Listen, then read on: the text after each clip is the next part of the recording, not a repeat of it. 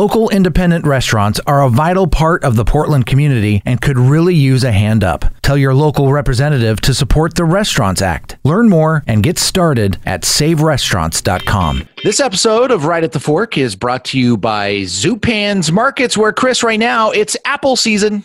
It is? It is. You can go to your local Zupan's, pick up Washington-grown Envy apples, only $2.49 a pound. And because we love Zupan so much, and we point this out all the time, they've always got great recipes that goes along with a lot of their seasonal, whether it's meats or I guess meats can be seasonal, but veggies and fruits. So right now you can go there and check out their roasted root veggie and apple recipe online at zupans.com. I love that. You can get all the stuff and then find out how to maybe up your dinner game. Well, yeah, but what's really cool is you can also generally buy some of that stuff in their prepared section. So you can either decide to buy it prepared or make it yourself. Sure. With the recipe. So yep. That's cool. Also, one of my favorite things about Zupan's always has been how great their soups are, and they're back. They have, I guess they ceased serving them for a little while in their hot bar. So they have brand new flavors made exclusively for Zupan's by Three Little Figs. They're fantastic, and they always have a huge variety of soups. So whether you're vegetarian or not, excellent soups there. And then, of course, one of the great things about Zupan's is they've always had, in any of their 3 locations, fantastic floral arrangements available. And right now, you can get a 5-stem bunch of sunflowers for just $10. So that's a pretty way to celebrate fall as well. It's the perfect way. With their flowers. And of course, coming up for the holidays, don't forget to look into some table arrangements that they'll have for you as well. Oh yeah, it's hard to believe that Thanksgiving really isn't that far away. And we'll be talking about how Zupan's can help you with that Thanksgiving meal in the coming week. So don't forget 3 locations that you can stop by. The one on McAdam, West Burnside, Lake Oswego, and always where, Chris? Zupans.com.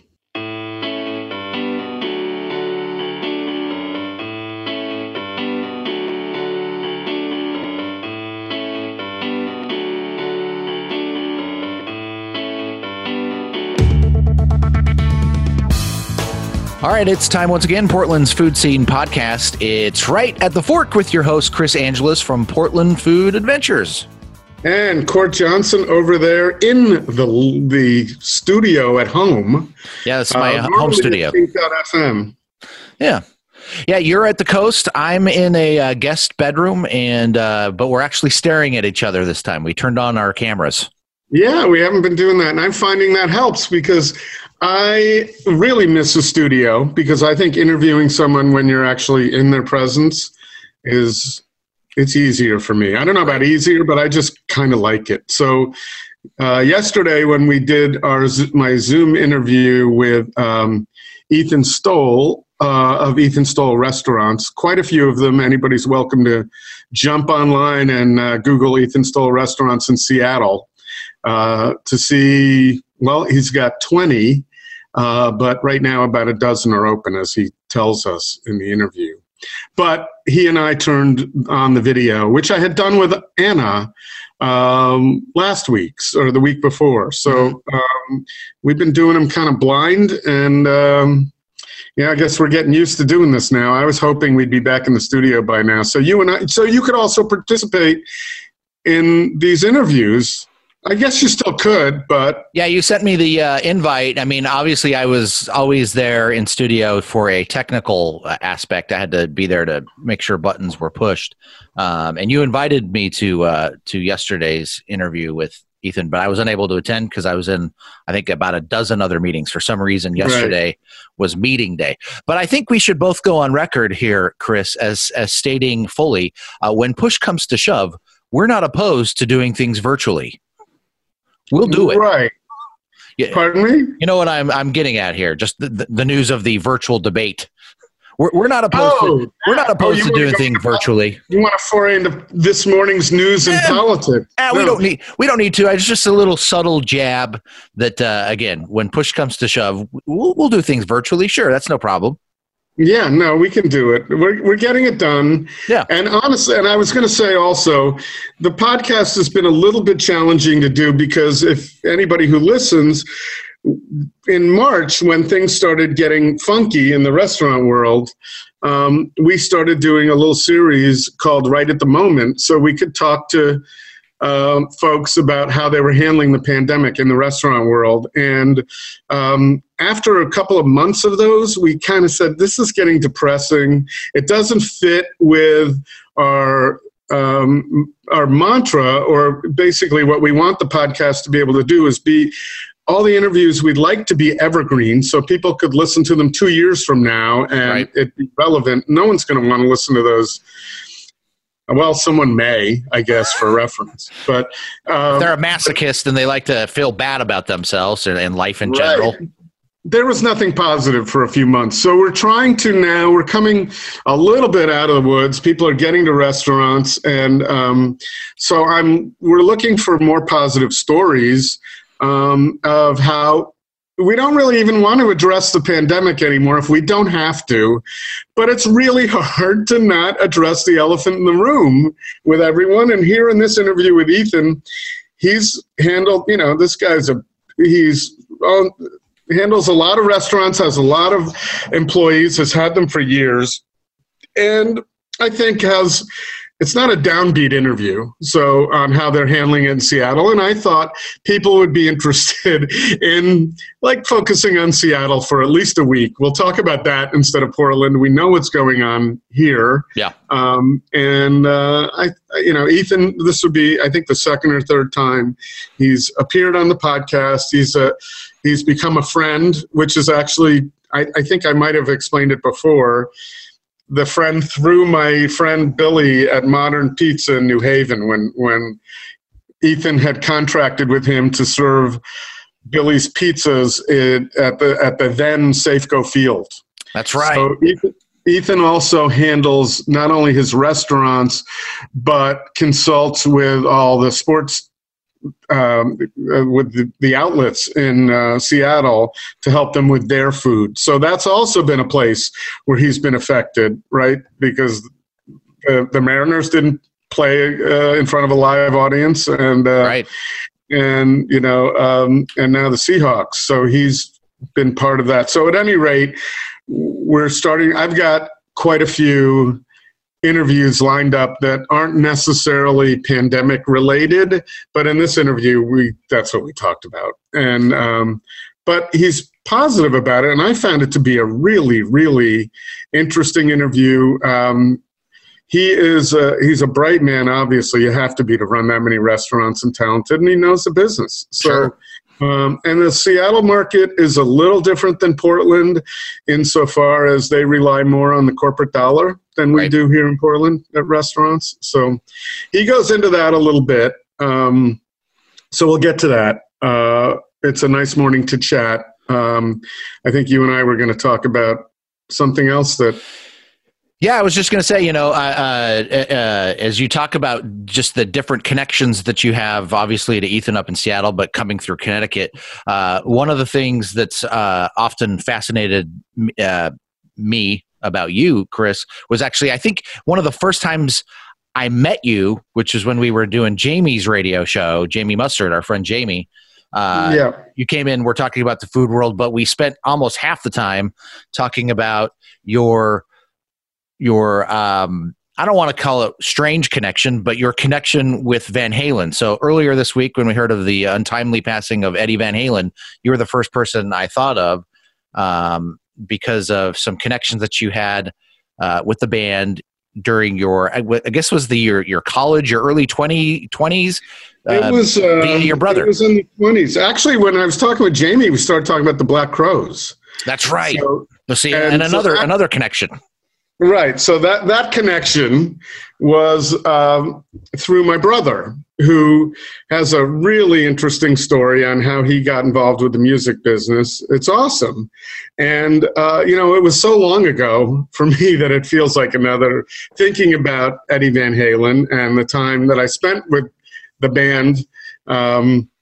It was so long ago, it feels like another lifetime. Mm-hmm. So, we're talking pre-Valerie. Right. So, that's a long time ago. So, and you know, this connection is, as I said, I owe a lot to my brother for some incredible opportunities and times that I had. They certainly wouldn't have happened had he not been involved with the band, with both bands, Van Halen, actually 3 bands, Van Halen, then David Lee Roth. He managed him and he did his videos, which are some of the best videos ever. Oh, sure. Anybody who recalls Just a Gigolo and California Girls.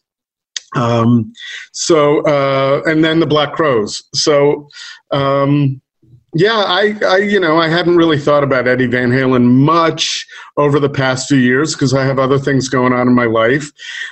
Sadly, I don't talk to my brother right now or any longer. I don't know how to put that. It's been a while. Sure. Things happen in life, and that's the situation there. However, that does not discount how much I appreciate the really fun times, the cool times I had because of his connection to the music world. And he was pretty, when I got to hang out with Van Halen when they just left on tour opening for Black Sabbath in 1978, when I showed up to hang out with the band, they would refer to him, my brother Pete is his name, Pete Angelus, as the 5th member of the band. He was their creative director. He was responsible for their pretty incredible light show. Anybody who went to a Van Halen show back then, if we have any listeners that old, would know it was a pretty insane thing. You would leave that show with the VH logo emblazoned in your retinas. And that was due to your brother Pete. That was my brother, but as he became, as he worked with them in lighting, and a lot of their attitudes and some other issues that had to do with creativity with the band, that's when MTV started happening back in the early 80s. And so he naturally, something he always wanted to do. He naturally got involved with them and started writing and directing their videos. David Lee Roth took full credit for that later on. Sure. But those videos, you can see my brother is in them. He was responsible for Jump, Panama, Hot for Teacher. Hot for Teacher, that was the one. And so he actually kept getting nominated for MTV Best Video Awards. And I think after about 3 or 4 nominations or more than that, and not winning, he thought he might change his name to something German like Klaus Messerschmidt or something that might help them to the committee to vote for him because his name wasn't exotic enough. But let's talk. If we have time, if people can fast forward if they want. Sure, it's a luxury podcast. Yeah. So, but let me talk a little. It's a pretty interesting story. So, we grew up in Darien, Connecticut, a suburb of New York City, kind of a well-to-do place. And there are those people who got tired of it, or some people really liked it and are still there. But my brother was fed up with it, and he and a few of his friends decided to move to Los Angeles, or Hollywood more specifically, to make it. I think when they were 18 or so, 19. I think my brother had done a year in college and then just said, let's go. And they had a friend whose name was Rusty, who was an extremely funny guy all through. Anybody who knew Rusty in our town knew that he was kind of like in the Steve Martin category, could make anybody laugh. He could make milk come out of my nose when I was drinking at any point in time. He'd just make you laugh. He had my mother on the floor cracking up for years. So I think they all kind of went out to support Rusty. And in doing so, I don't know what happened there, but my brother ended up, and there were 4 kids from Darien who went out in an old Ford T-Bird, the one with the suicide doors in the back. Right, yeah. Mm-hmm. So they drove across the country, and my brother begged for a job at the Roxy Theater as a doorman for $2.50 an hour. Well, as the story goes, it took him about, I think, 7-8 years to own the house above Elmer Valentine's in the Hollywood Hills, looking down on the guy who owned the Roxy and the whiskey. Oh, wow. So he got a job there as a doorman, which I later did. He invited me out to take the same job over summers at the Roxy. It was pretty cool. I got to seat Elton John and Stevie Wonder for shows when Elton John was there for Kiki D. I mean, come on, this brings back some pretty crazy times. So I got to work there not over one summer, and then I went back out in 1978 to take my brother's job at the Whiskey when he was asked to go on the road with Van Halen. Well, that path to get asked to go on the road with Van Halen went through, he befriended, do you remember the early days of Saturday Night Live with Lorraine Newman? Yeah. Okay, so he befriended her brother, Steve, who was doing the lights at the Roxy Theater. And they became friendly. Steve showed him how to do the light board, which if you look at the old light board that they had at the Roxy and the Whiskey was like 24 bus light board. He ended up doing, 180,000 buses with 7 follow spot operators. Right. But they had a job opening at the Whiskey for the light guy, and he ended up going down there and being the lighting director and stage manager. And at the end of a show, when Van Halen was playing at the Whiskey A Go-Go, which I think seats like 200 or 300 people max, and Van Halen had been there for a gig. They did not have the record company contract yet with Warner Brothers. David Lee Roth finishes out the show by going, "Yo, come back tomorrow night. We'll be here tomorrow night." And my brother picked up the PA microphone at the Whiskey and says, "Dave, everybody who's here tonight has to be here tomorrow night. They all work here." So that's all that was left in them. That's all the people that were left. Well, anyway, they became friendly based on that exchange. And so Van Halen gets a record company deal with Warner Brothers, and they were going on the road, and they didn't have a lighting guy, and they asked my brother to do it. It went from there. And so he developed quite a career, became sort of partners with David Lee Roth, and he was, it's arguable on how this happened. There's lots of different stories, but, Dave took some time to do his own thing when Van Halen didn't want to tour one year, and Pete and Dave became business partners and creative partners. He did all Dave's videos. You can see them in them. Yankee Rose, as I said, Just a Gigolo, California Girls. You can see my brother in those. He's the guy screaming, "Forget about it, Dave." And you can. He looks like me. Anybody who knows that, sort of. Right. Less weight, more hair, and a little taller. And so he went from there, and then his relationship with Dave ended right about the time he was introduced to the Black Crowes and managed their careers, managed their careers for, 20 years. So my brother has had the, I don't know if you call it a privilege or the tolerance to deal with some of the most legendary, difficult people in the music world: David Lee Roth, Eddie, and also the Robinson Brothers. Robinson Brothers, yep. So Van Halen wasn't enough. Let's go to the Robinson Brothers after that.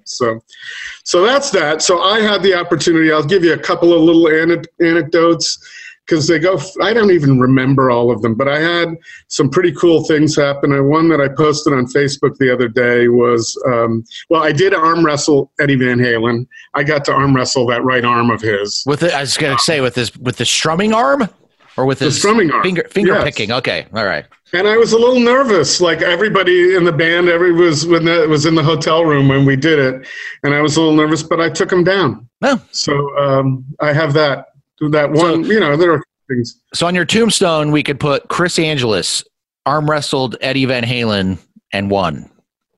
Right? That stronger right arm than Eddie Van Halen. So there was that. A couple of other little stories. I had a little rental in Tucson at the University of Arizona, and when the rental ended, my girlfriend and I scrubbed the hell out of that apartment so we could get our $200 deposit back. before we went to work at the Grand Canyon. And so we scrubbed that, and I called the landlord. The landlord called me and said, well, you're not getting your deposit back. To this day, I'm still fucking pissed about that. I really obviously. am. Yeah. So his reason was you didn't clean that writing on the living room wall. And I said, well, I don't know if you read that, Mr. Lutz, but what's on the living room wall that I left you was signatures from Eddie and Alex Van Halen and Michael Anthony on the wall. You could rent that. That would double. It's the Van Halen suite. Yeah. So he still didn't give me my money back. But so, I had a little Mazda RX-3. Mm-hmm. And so the band would have an extra day or two in Tucson. I'm thinking today that reason was because at least they knew somebody in Tucson back then, and I could show them a few good times. And so the band would get in my little RX-3 and drive around Tucson and go to Sabino Canyon, or we'd go eat somewhere. And we also went to Malibu Grand Prix. And I walked up to the guy at the window and said, can we rent this track for an hour? And he said, no. And I said, hey, come over here. And I showed him in the car, sitting in this tiny little Toyota Corolla sized car, where my brother, Eddie Van Halen, Alex Van Halen, and Michael. David was never around. David Lee Roth was always doing his own thing. Yeah. But they're all squeezed in my little car, ready for some action. So we rented the car for that day, and those guys were flipped out. This was 1980. Mm-hmm. That the Van Halen was there to ride at the track. So they closed down the track and let us ride around. Those are those little mini F1 cars. There's that. There are a lot of, I got to ride on the bus a little bit and hang out. I did trash a hotel room with the band once, because that's what you do when you're with them. Yeah. I met a lot of 1980s celebrities. I got a little, I got to at least meet Sam Kinison, Brooke Shields a few times. Wow. Those 80s celebrities. And then later with the Black Crowes, I got to spend a night hanging out with Jimmy Page and actually be the guy who was between everybody who wanted to see him and Jimmy. So my brother set it up. I was newly single, just got divorced. So all the girls who wanted to get to Jimmy Page had to go through me. Oh, wow.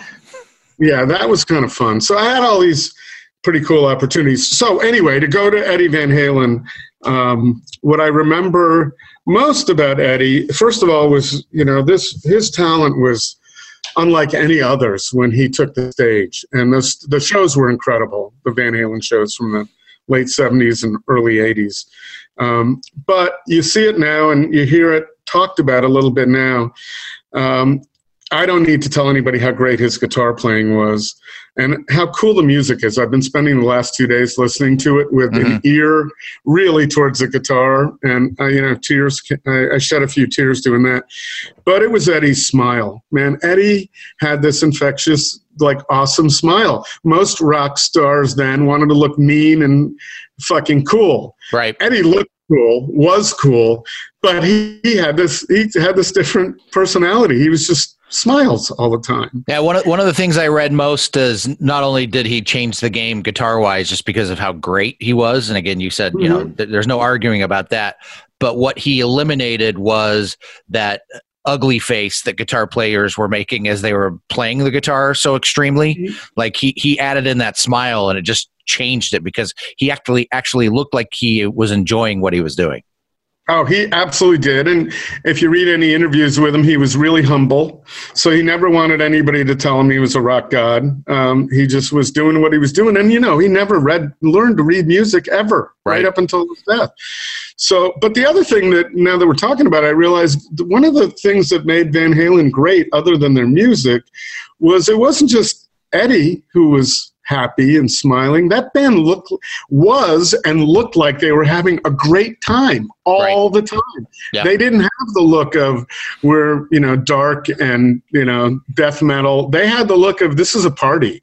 And it was a party. Oh my God. I mean, I can't even, there are things now, especially after the Me Too, I can't even talk about. But they defined what a good time was, and there were no limits. I mean, they did what they wanted to, they did what they wanted to do, and everybody around them were willing participants. I can't see anybody coming back now 40 years later and saying, this happened. I guess I can. Anybody's looking for a buck, but it was pretty crazy, and I hadn't really thought about all of this until Eddie's death a few days ago. I mean, I thought about it, but it hadn't come to mind in a while. So Sure. It was kind of an interesting exercise to take myself back to 1978 and 80. So I worked at the Whiskey too. I took my brother's job when he went on the road with Van Halen. Actually, there was somebody else, and then that guy went on the road with them. So I was the next in line. So in 1978, for about 9 months, I was the lighting director and stage manager at the Whiskey when, like, the Runaways were there, and the Dickies, and I believe Tom Petty came through there at the time. Nice. It was a pretty interesting time. I'll also say this little anecdote.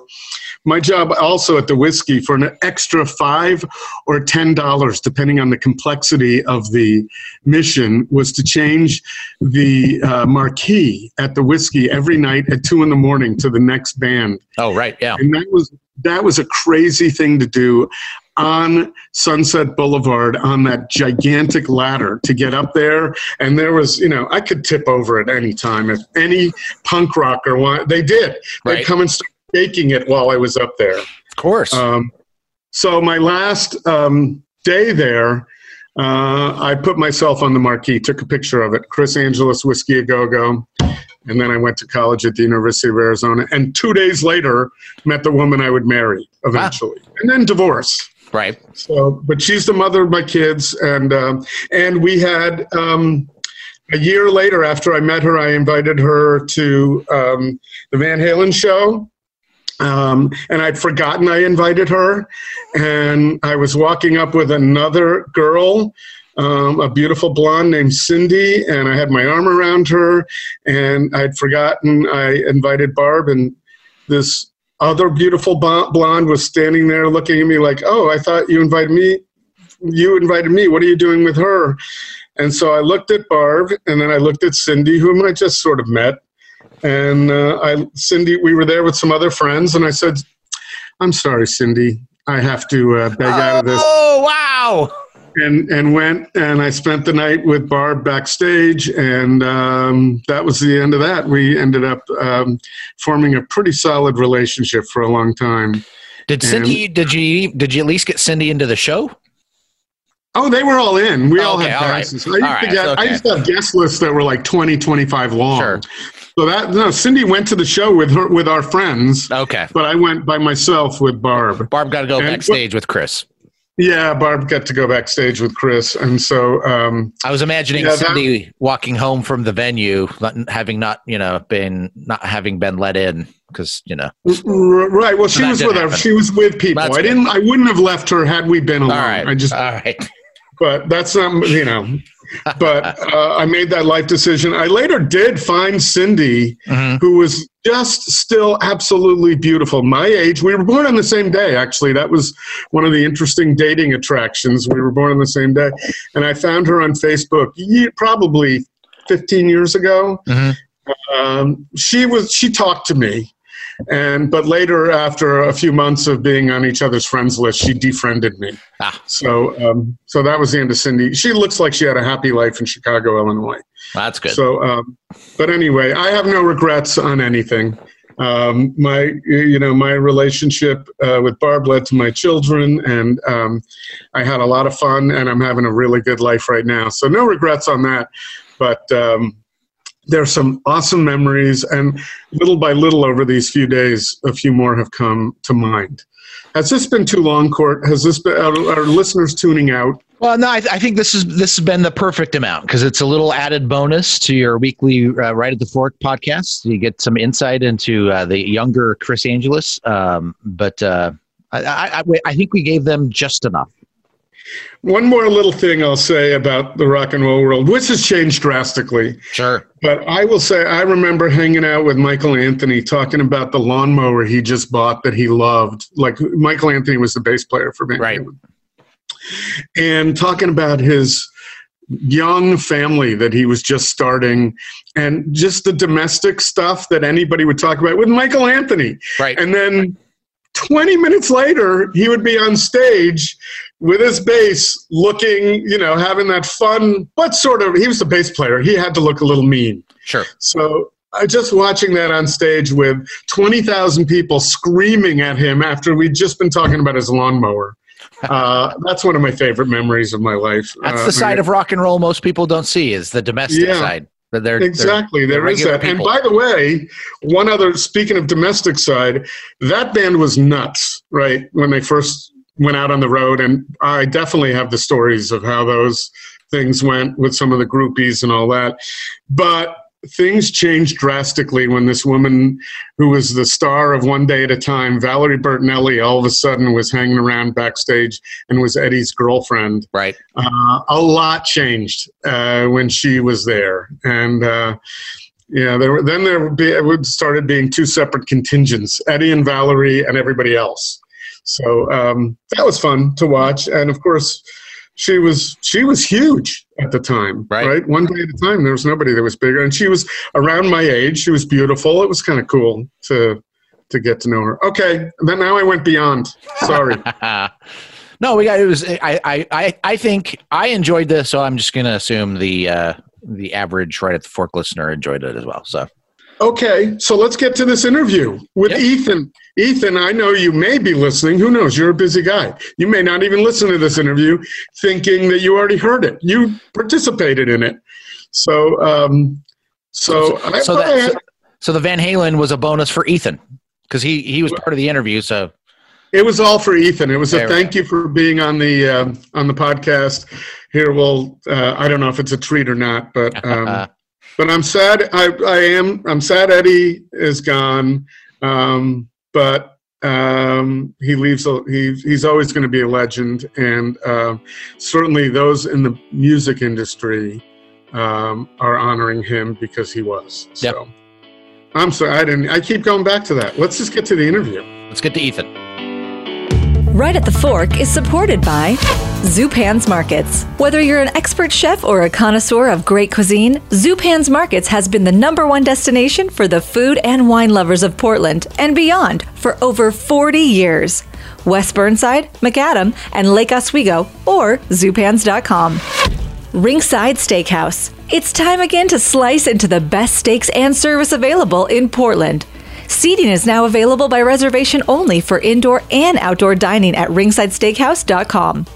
And check out the newly opened New England-style fish and chip spot with a Northwest personality, Rock Paper Fish, a partnership between the Peterson family and Portland icon Micah Camden in the old Boxer Ramen space on East Burnside for takeout only. And by Portland Food Adventures. Cabin fever? Book a fantastic culinary vacation in 2021 with podcast host Chris Angeles. Experience the best of Basque Country with Javier Canteras of Urdaneta, or Western Sicily with Taste of Italy's Austri Ensign. Whet your appetite and get more information at portlandfoodadventures.com or contact Right at the Fork host Chris Angeles for more details. Thanks for taking the time. I really appreciate it. That's right. So when I first learned about the pandemic back in March, it was up in Seattle. Like there was a point where I thought, oh, this is just going to be a Seattle thing, and it's not coming to Portland. That's it. I mean, that would be in early March, I would think. Yep. But now, I mean, it's a big thing, and oh my God, I can't imagine how it's overtaken your life. How many restaurants do you have? Or should I ask, did you have? How's that? Did is a better question. We had 20. We probably had more than that. Depends if you want to count the locations we have at stadiums. If we count those, we had 24. Now we're down to a dozen currently, and that's what we see ourselves with for the next 6 months or so. And then do you think you'll be back up to 20? Or are you going to work towards that? Or you don't know right now? It's really hard to project, I would imagine. Yeah, no, I mean, we actually we're also planning on a fair amount of growth this year. We have a restaurant in Spokane that's under construction right now. Actually, two locations in Spokane that are under construction right now. and we have one in Seattle that's under construction, and we had two that were under construction that are now open. So we're still growing. And we expect to bring all the locations back. Actually, one of the locations was kind of running towards the end of its lease that we didn't want to keep back, that we didn't want to keep anyways. So we kind of just negotiated our way out of that lease. Mm-hmm. But all the other locations will come back at some point. And do you have a timeline now that you're thinking about, or can you can't do that now? Well, no, I think everybody's predictions are the same as, I think next spring, summer is when we feel like things might start heading back to whatever the new normal is going to be. So, restaurants that were under construction or are under construction, even once they're done, we're not planning on opening them right away. We'll have two done in November, one done in December. We had one done that was done in March. And then even those ones that are under construction, if they're not in a neighborhood, we're not going to open them up until next spring or summer, and that's best guess at this point. Right. So obviously you have the resources to keep that going. There are I just read today just an hour ago in Portland, we heard one of our favorite spots, Hold Fast Dining, is closing. That's too bad. Yeah, it sucks. We hear it every, almost weekly. We're hearing a few. Yeah, we're hearing the same thing up here in Seattle for sure. And is it about us having the resources? I guess in some regards, yes. In some regards, being proactive when the thing happened. We were very open and very honest with our landlords at the beginning, and our staff members, and we went through the recession in 2009. So we kind of knew the playbook a little bit. So we definitely moved and shifted very hard, very fast. But I think it's mostly just trying to preserve as much as of your, or trying to limit as much of your losses as possible at this point, and I'll admit, we went into it with, like all of our bills currently a total, up to date on paying all of our vendors and rents and everything like that. So we didn't go into it behind or weakened at all. Mm-hmm. Which, if this happened a couple of, 2-3 years ago, it'd have been a different story probably, but we've been working hard for the last several years to just manage our stuff really well and manage the finances. I wouldn't say we're not like a corporate company that watches every single penny, but we just try to make sure that we put ourselves in a strong position, and try to make sure that we're, operating well. And in times like this, it serves you really well. Just because, we expected a big year this year, and the big year didn't happen. But we started off the year stronger than we ever had. So that helped us out in times like right now. Well, there was no planning for it. And the playbook that you learned in 2009 maybe applied in a few ways, but you had to throw that out in many ways, because in 2009 business was just down. You didn't have these challenges with masks and also the health regulations to deal with. That can't, I just went to your website and read your regulations, and you're doing much. We were into Masia recently, which is Jose Chessa's newer place that opened 3 weeks before March, and that's in a hotel too. So that can apply to some of your business up there.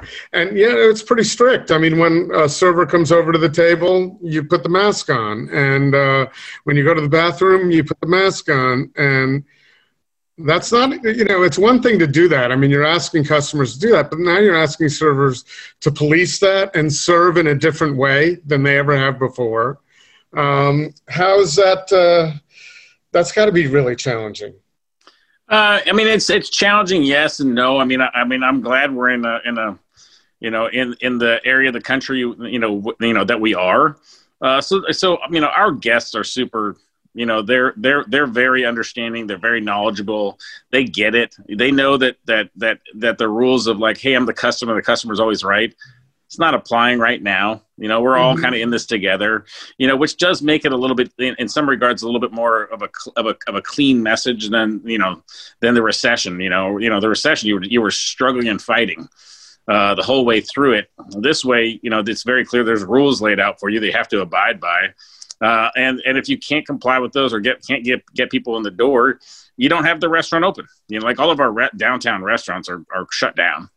All of them are closed because there's nobody downtown. All the office towers are empty and everybody's working remotely. So in some regards, that helps out because you just go to the landlord and say, hey, what do you want me to do? And they get it. They're like, yeah, shut it down and don't pay your rent. So where are they? But how are they sustaining then? If they have to be, covering their nut on their end, are they going to whomever they have to get a break as well? Yeah, I think everybody's doing it. I think landlords that have, buildings that are paid for, they're it's fine. I think landlords that have mortgages on their buildings are going to their banks and saying, hey, can I pay interest only right now? Mm-hmm. And we've used some of the PPP dollars to make sure landlords, get paid. And we've negotiated like, hey, we're all in a tough time and we want to get you something, what does this look like now? If you're closed because you don't feel like you can be open, it's a different conversation. But if you're open, it's, about like, hey, we're at 50% capacity, so why don't we pay 50% of the rent kind of thing? Mm-hmm. So there's been good conversations, but I'll tell you the best part about it has been, being very proactive with them instead of reactionary, and being very straightforward with them about what you can do. Don't go to people and complain about what you can't do. Tell them what you can do, and people, right now, the one thing is it's hard for everybody but everybody also gets it, right? It's not like they can go to you and say, hey, I was at Tablata on Friday night, you guys look pretty busy. You must be making money. And you're like, no, man. Yeah. It's very easy. You can say, like look at Tablata, man. There's half as many seats as there were. Everybody's 6 feet apart, and not every table's full. Whereas during normal times, if 3/4 of the tables are full, it still looks full. And you can't do it, and you're not going to them and saying we need to work something out here at that point in time. So, yeah, I can see where this makes it, I wouldn't say easier, but at least it's there. However, you probably have a little bit of clout that some other smaller operators, the people who have, the restaurateurs who have owner-operators, one restaurant, because I would imagine some of your landlord knows, well, if we don't agree with something, with Ethan Stowell Restaurants, we're not going to get anybody better in here. You're the best bet for the long term, I would imagine. Yeah, we're a stable pick. I think the thing is, it's like, I think we've been around long enough so people know that we're going to operate honestly and truthfully. B, consistent relationship is a big thing in times like this. Hey, they've always paid their rent on time. They've never been behind. They've never complained about, triple net increases or saying they can't pay those stories have never been from them. Or if they have been, it's back when we were in a much younger company, right? Restaurant industry is hard. And, I don't want to say we've gotten over the hoop of, over the hump of it being hard. But those consistent relationships of us being a good partner to landlords in times like this is meaningful, because you're like, when you go to them and say, hey, I've never talked to you about anything like this, even in the recession. And they're like, yeah, I get it. You've never ever been a problem for us. And so now you're coming to us after being in our building for 12 years. I get it. You've been a good tenant for 12 years. So we need to figure something out here. And, as you pointed out before, it's not as though this is just unique to you. It's an industry thing that's in the news they're hearing all about. So, not even an industry thing. It's a global thing. Yeah. It's a global thing. And, for sure.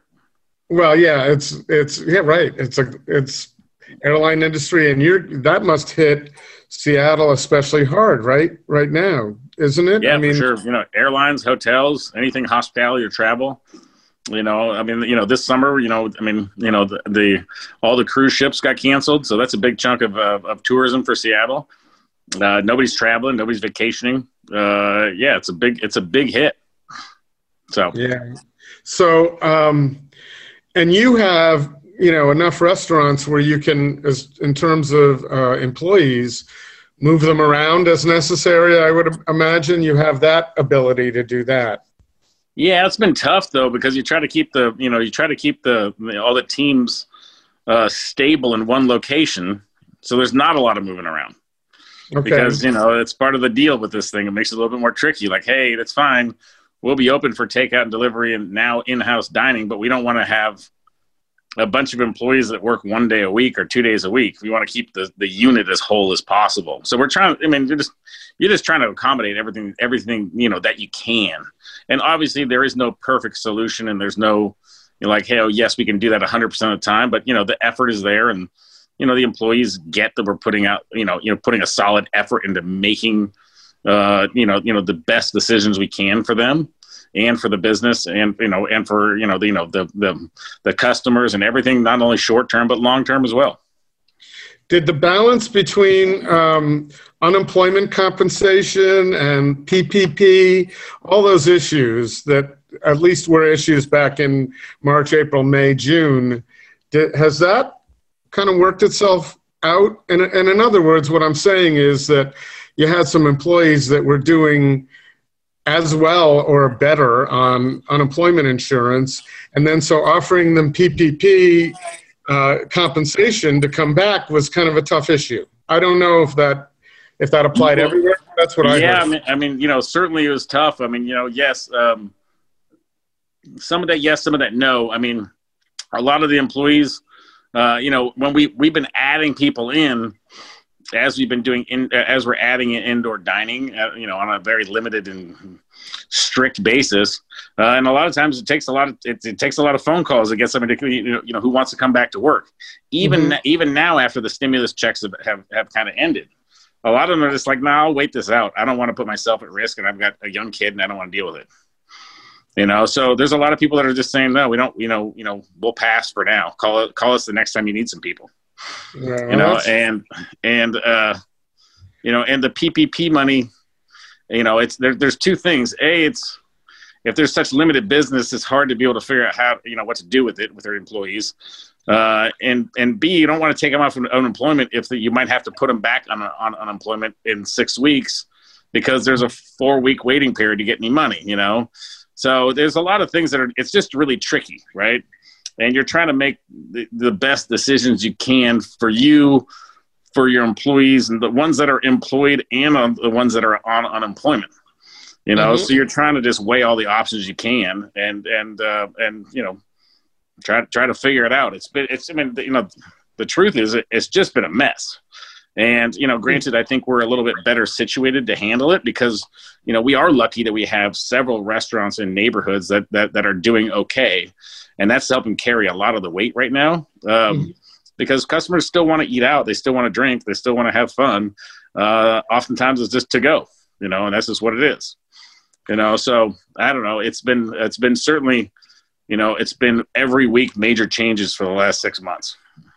Yeah, and I'm sure people are going to be dying. Just like I'm hoping that they can't wait to travel again and get on a plane and go to Europe. I think that people, are just going to be champing at the bit to get back in and sit down in a restaurant. I know when I've been out a couple of times, it is so nice to look at a menu and order what you want in the moment instead of, I'll look at a menu and order this to take out and eat it in an hour and a half. I have to decide what I'm going to eat at home. I don't know. I don't love that process. Yeah, I get it. I do think the takeout business is going to, I think that's going to be actually a good addition to the restaurant industry. We all know that, the restaurant industry margins have been shrinking for the last 20 years. Costs have been going up quite a bit. Customer expectation of cost has not matched that, has not matched those raised cost cost to the business. So I think getting that extra revenue from to-go business, and an extra 10-15% revenue for a restaurant could be a real game changer for them. Right. So we when this turns around, to have that as gravy. Around, and you add on 15% more revenue, that's pretty good, man. That's pretty good. So, we're hopeful about how things are going to go. And I do think you're right. I think people want to go out to restaurants again. They just do. Unfortunately and sadly, I think there's going to be a lot less, a lot fewer options, which means probably the ones that are around and make it through the whole thing will probably be, probably be pretty busy. Yeah, at least that's the hope and the theory. Hey, Chris, let's pause a moment and talk about one of our favorite places to eat again, RingSide SteakHouse. That's right. 75 years. The Peterson family has owned it. I wonder if we're going on. No, it's 75. 75 plus one, I think, maybe. Right. But the 75th year was a challenging one for RingSide as well as other restaurants. And, they've been doing their kits, their steak sales since April or May. And now, in the middle of August, they're opening their doors and they're taking reservations for indoor and outdoor dining. They've got a tent set up outside. So I am really happy that tomorrow night, Friday, we're going to celebrate the reopening of RingSide SteakHouse and the reopening of dining out. It's so nice to be able to do that again. Yeah, and you pointed out making those reservations at ringsidesteakhouse.com or using the Open Table app, but that's the only way you can do it. You used to be able to maybe show up and be able to get into the bar or possibly get a table if you were lucky, like on a weeknight, but now you need to do a reservation. They have to figure out their seating plan. So make a reservation. And then there's another thing that's exciting. We've been hearing a lot about what's going on in Portland, and some of it hasn't been that good. But this is great news, an opening of a new place, which is a partnership between the Peterson family of RingSide and also our friend Micah Camden of Blue Star Donuts fame and Little Big Burger fame, and of course, one of my favorites, Super Deluxe. He's opening in the former Boxer Ramen space on East Burnside. I think it's 26th, is Rock Paper Fish. This speaks to me, New England style fish and chips with a Northwest personality too. So Micah, when he does something, it's going to be good. And for the Peterson family to be involved, they're not putting their name on just anything. So this would be something really cool to check out. That, unlike RingSide now, is takeout only for a while until we get out of this COVID situation. That's right. So don't forget, make those reservations for both indoor and outdoor for RingSide SteakHouse at ringsidesteakhouse.com. And check out Rock Paper Fish as well. That should be fun for you. Do you think that's, what do we call this? Not demographics, but psychographics. We have, as a generation is growing up who hasn't been face-to-face with people as much. They've grown up looking at a phone. Do you think that maybe they're going to be a little more prone to wanting to eat at home, eating a meal while they're doing their Instagram? Or, I'm a certain age and I adopted that sort of stuff later in my life, but there are a lot of people right now who grew up with that. So do you think that's going to affect dining? I think probably a little bit, for sure. People love instant gratification. They love buying stuff on their phone. They love getting things delivered to them in the moment. It just makes them feel good. It just does. And so a certain generation, that could be dinner, and that makes them feel good. Right. Like, hey, I'm going to order this thing real quick. It's been my phone. I'll be at my house in 45 minutes and be all set. Well, so that's the key, how quickly it gets there. Yeah, it's the services a lot. I think people get addicted to. Right. But I still think people are going to want to go to restaurants. You got to go out on dates. You got to go out and interact. You have to go out to for business meetings. You got to go out for happy hour parties. All that stuff I think will come back. Let's be honest. over the years we've been transitioning away from cooking at home and doing more service-based dining where people handle it for you. They clean up after you, they take your order, they do all this stuff, right? Right. I think in general, restaurant dining is probably going to get a little bit more casual, probably a little less interactive with staff members. I think you'll end up seeing a lot more counter service models. Mm-hmm. That was beginning before this. That was a trend that we were moving towards. Yep, and I think, and obviously, I think a lot of things about that are financial. Trim down some labor, call it a day. But I think that will probably get accelerated. Quite a bit. But I still think people want to go out for services. I think people don't want to do pots and pans at the end of the day.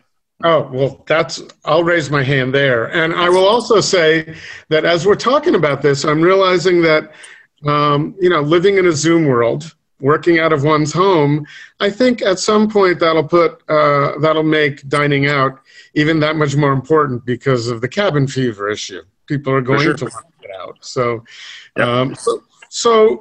We've had an incredibly difficult time down in Portland. Has a lot of the politics and things that are going on down here. I know you've seen some of that in Seattle, but I have to cop to not following it that much because there's only so much of this shit we can take in. Yeah. So it's definitely been up here. I don't think nearly to the level of, as Portland. But I think, for the most part, I agree with, a little bit of the disruption that's going on. I think it's probably good and healthy, and hopefully it will lead to change. It's not great for business in any fashion. That's why I was asking, by the way. But you know what? I mean, that's the kind of disruption of business I don't mind. If it's going to lead to a better world, I mean, Trump screwing up with coronavirus is not helping anybody out. I mean, and that's a different thing, right? Having progressive policies moved forward, if it disrupts my business a little bit, I'm not going to worry too much about that. Coronavirus being massively mishandled is tough for me to swallow because, myself or any of my colleagues in the restaurant industry didn't do anything for this, right? We didn't cause this. It's not even, it wasn't like you can, it wasn't anything we caused or deserved. We're just taking it on the chin right now, which is hard, man. It's really hard. It feels not good, but, I think that's just the thing, it didn't feel good in 2009. It didn't feel good in 2001 with 9/11. It didn't feel good in 1998 with .com bust. But I think it's just one of those things, I think we took the opportunity with this one, with all of our team members to say, hey, learn how this is getting handled. Because if you're going to be in this industry for another 20, 30 years, like I'm going to be, it's going to happen 2 or 3 more times. It feels like it happens once every 10 years. Something major is very disruptive. So learn how to handle it. On our nickel, if you own your own restaurant, pay attention to what we're doing and go along with it and why we're doing it. I think it's, I'm not expecting this to be the last kind of, major problem I face in this industry. I would love it if it was, but it is what it is, right? Well, it's an industry also where you face issues almost every day. It's not an easy business. There are challenges every single day and different things that come up. This happens to be a really big one. Do you are you optimistic? I don't want to. You've already kind of revealed your politics, and I just assumed that anyway. But are you optimistic for the next, into January? Man, I don't know, man. It's like the whole world seems like it's gone crazy, particularly in politics. And I'm super hopeful that next month works out the way the way I want it to. But I don't know. I think we're gonna know a lot more in a month. I'm afraid we're not going to know in a month. That's the problem. Yeah, I get you. I'm a little bit terrified right now. It's, I've got 2 young kids. I want them to grow up in a pleasant, peaceful, and trustworthy and honest world.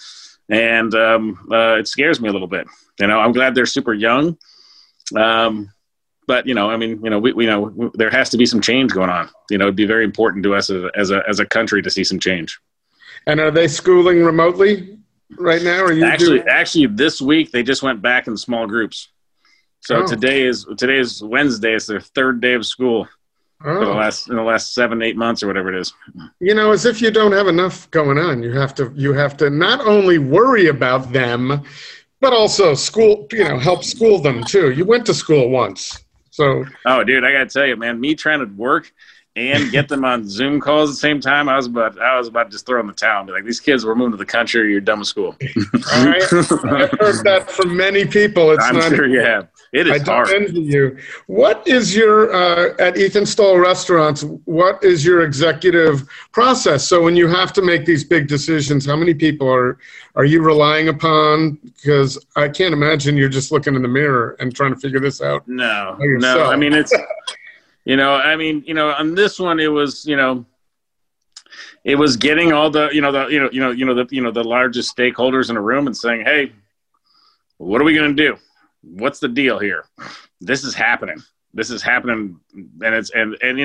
I think when we did it, we started realizing that we had to do some layoffs. And our first initial decision was to lay off about 25% of the staff. And we were going to do it, very, very, very, very, I wouldn't say selectively. We would let the managers weigh in on who is being kept and all that stuff, and base it on seniority and all the things, right? Mm-hmm. And we started I wanted to have every single meeting be individual, hear it from me. And we started off, so we have so many restaurants, and each meeting is a 2-hour meeting, right? Explaining what's going on, what's happening, what we're taking our actions on. But with 20 locations, it took 5 days.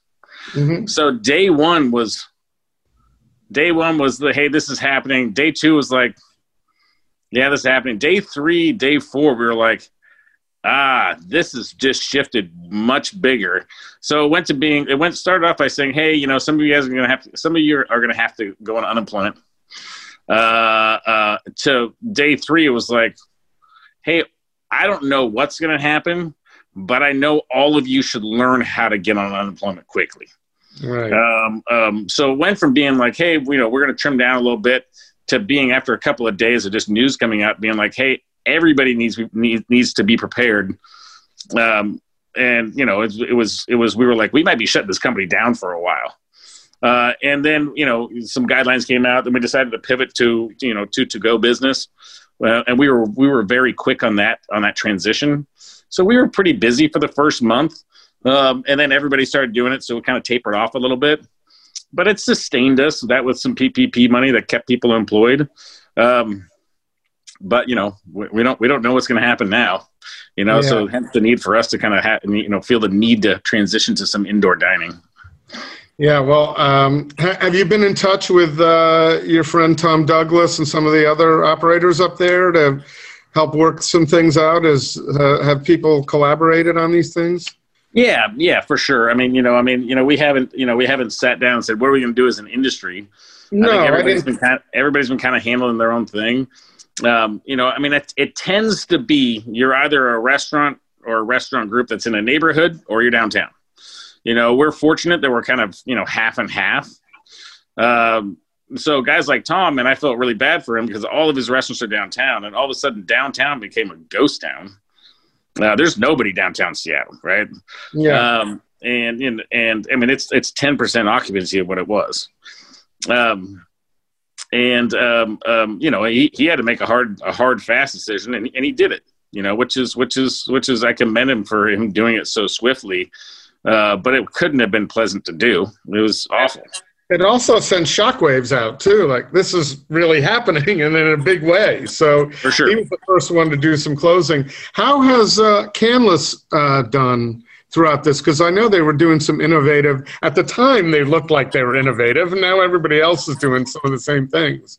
But how? Yeah, they've been super creative and engaging and energetic about what they've done. They created a drive-through. They turned their parking lot into an outdoor restaurant. How they're doing financially, I don't know. I think they're probably doing okay. They're definitely, they're definitely putting up a big fight. but that's what everybody has to do right now. You got a big fight on your hands right now, and you just got to make smart, fast decisions. So life balance, my friend, that's always a key. And you've done really well in getting healthier over the last few years. I know that, and I commend you for that. But are you able to, I would imagine you have those things in your life that help you chill out and balance your life. Are you able to do those now, or are those just things that you're looking forward to at some point? No, I've been staying pretty disciplined about it. Obviously, I'm not working in the restaurants at night as much because we've been trying to keep each location kind of secure with its own team. So my days are much more packed. They start earlier. But there's some pluses to this thing. I haven't had to travel for work. I've been able to spend a lot of time with my kids at night. They're eating like kings and during this whole thing. I make them dinner and make them an involved dinner every day. Cause I've got some time. So all my meetings are at Zoom, so I can have, oxtails braising in the oven, while I'm at home. You can't do that when you're at work. Mm-hmm. I've been able to spend a lot of quality time with my kids, and I think, if I'm being honest, I think our relationship's gotten much tighter and much closer. I can't say that's a negative, right? No, that's a huge positive. Huge positive. And it's one of those things where you're like, would you do coronavirus over the same way again? Like, no, but I realized that the importance of what investment of time with my kids and extra investment of time with me being at home is, and then during the summer, I was, obviously, my kids are around a lot, and having some help with them was great, and tag teaming it between people is helpful. But I would go out for a bunch of walks and have my meetings on the phone with walks. So, I was out regularly getting, 20,000 steps a day. So I was getting my steps in. I'm not a runner. I don't like running. But, after kids went to bed, I'd work out almost every night. And, so I always made sure I did something. That was one of those things. I know a lot of people sat in front of the Zoom screen all day and, then had dinner, then went to bed. I was like, I gotta get out and do something, breathe some air, get out of the house. I'm a person that needs to move, and I can't stay set for very long. So getting out and doing stuff, taking meetings on Zoom calls and on a walk, and just getting my body active has been super, super good. But I'm the same as everybody else. I probably drank too much bourbon in the last 6 months. There's that too. Yeah, well, you don't have as many bars to hang out and drink it, but you do have. I don't have any. Yeah. That problem. Yeah. So, but here we are on Zoom, and I can see, your face looks a lot thinner. How much did you lose? It was a few years ago that you really moved in the right direction. And what did you do? I think we talked about that the last time we spoke. But I lost about 65 pounds initially, and it was going hardcore keto, tons of cardio. And then after that, I hate to say it, I'm not much of a cardio guy. I did it for that, 6 month window. I lost all the weight. I did lose a ton. I went in hardcore keto, just eating protein. That's it. It's not a diet I think is a super healthy one. But I also wasn't planning on ever doing it long term. It's during the initial time period of losing the weight. And then it was after that, I lost 65 pounds, and then I started lifting weights, and I put on 20 back on of muscle, and, mostly in my legs, because I wanted my legs to get stronger, because I got to carry these kids around, and then just kind of maintain after that. Are you, you must be missing baseball. I know you're a Mariners fan. Yeah, baseball has been a bummer not to go to. Yeah. And watching some of the games, it's not the same without fans there. And same with football, you're not seeing, you see the games, they're fun, they're exciting. And I'm glad there's keeping super tight Zoom lenses on the field, but there's not the screaming in the background. There's not the fans going crazy. You're not going to games. It's one of those things where, granted, I have a pretty social, active lifestyle and calendar and job. So, it's been good in some regards to kind of just chill out and spend a lot of time with the kids. But it's also like, I'm a social person. I like going out and seeing my friends and hanging out, so I'm looking forward to getting back to some level of normal. Well, you can slip out a little bit, but normal is pretty good. But I'm a Met fan, and I watch some of the games without the crowd noises. I do happen to like listening to the announcers. They're all about my age, so their banter is enjoyable to me. But I'm trying to watch the playoffs now. I can't get into it. It's not my team. I just can't. For whatever reason, I'm just bored. I have ADD, and I'm off really quickly. Yeah, I mean, I found the same thing with NBA. Right. Usually I'll tune in, some playoff games and the finals, if I can. I gotta say I haven't.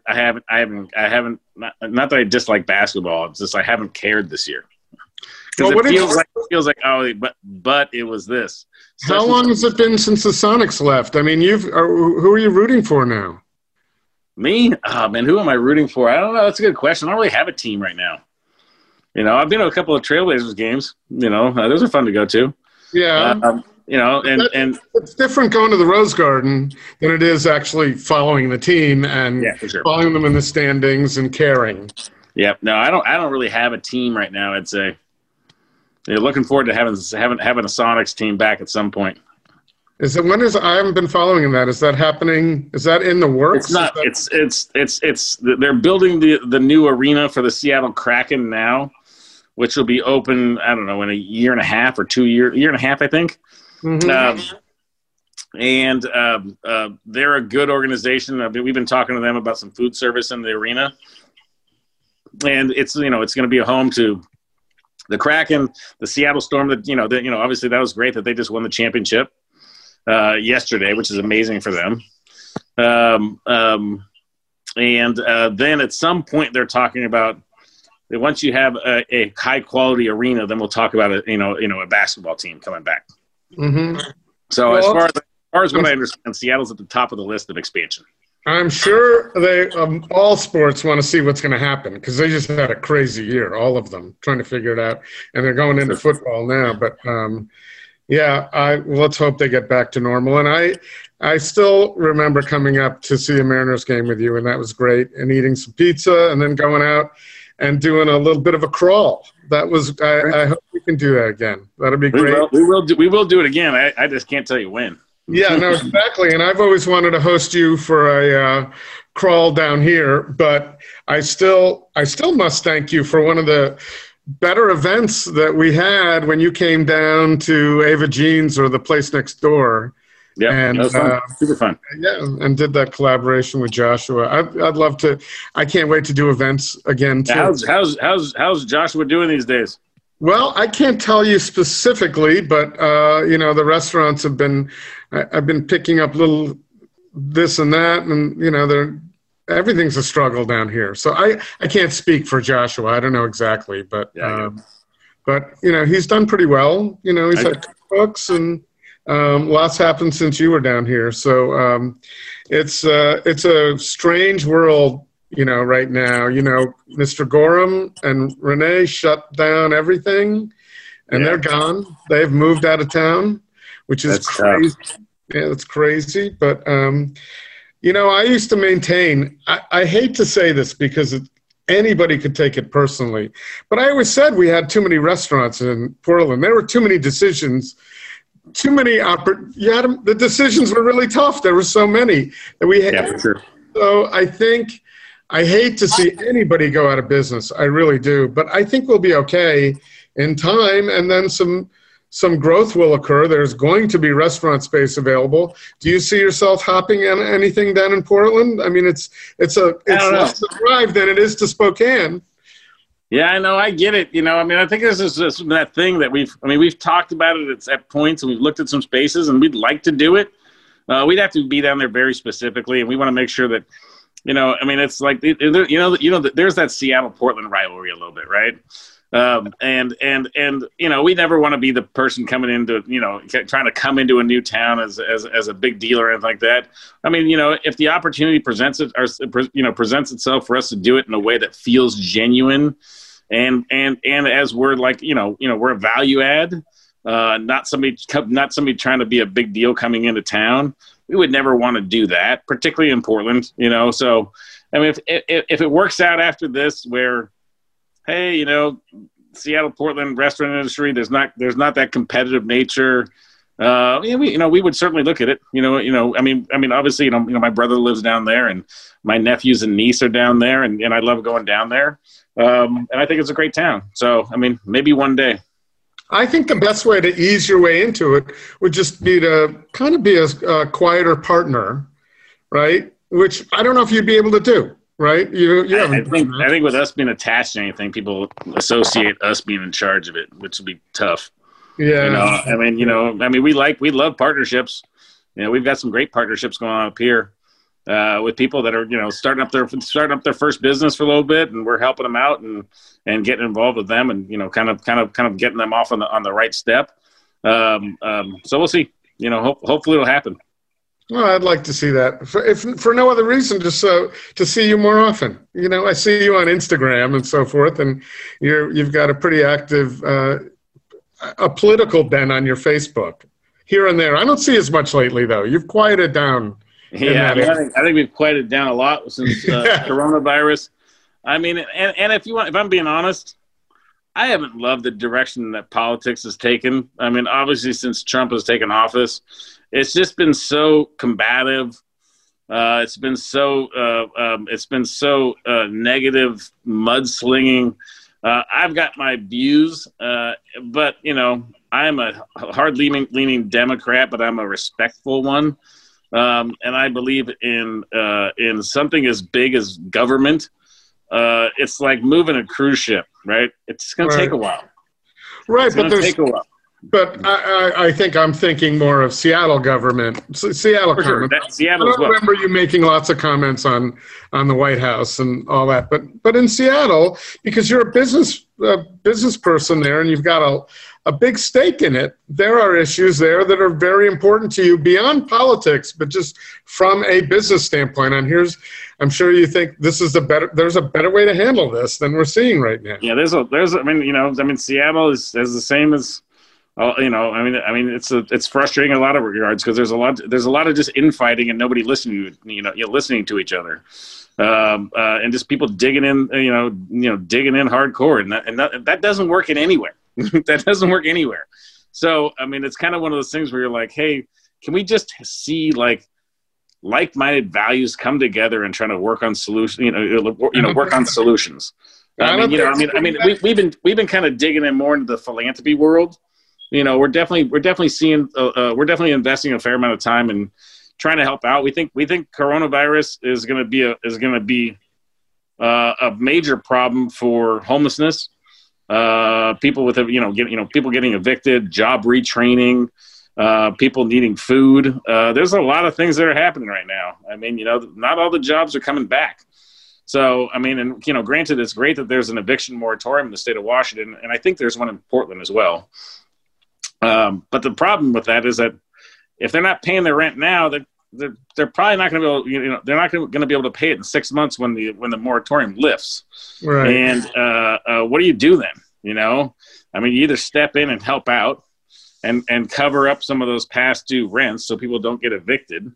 But my biggest concern after this thing, my biggest one is not about like my business or my industry. My biggest concern is that the homeless population is going to balloon right now. That's my biggest concern because that's one thing you don't need. I mean, all the data says, keep people in their homes. That's the best solution. If you need to help pay their rent, do it because it's so much cheaper to write a check for them to stay in their home than it is to try to get them off the street.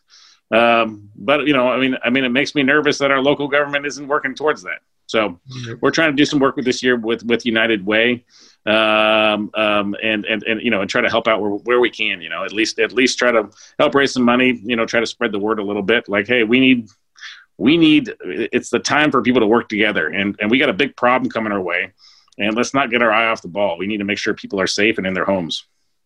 Have you given, I know I've seen before when you've made some comments on Facebook, I've seen some of people who follow you chime in and suggest you do something in politics. Is that something that would ever interest you? I think I thought about it before Seattle local politics went straight up nuts.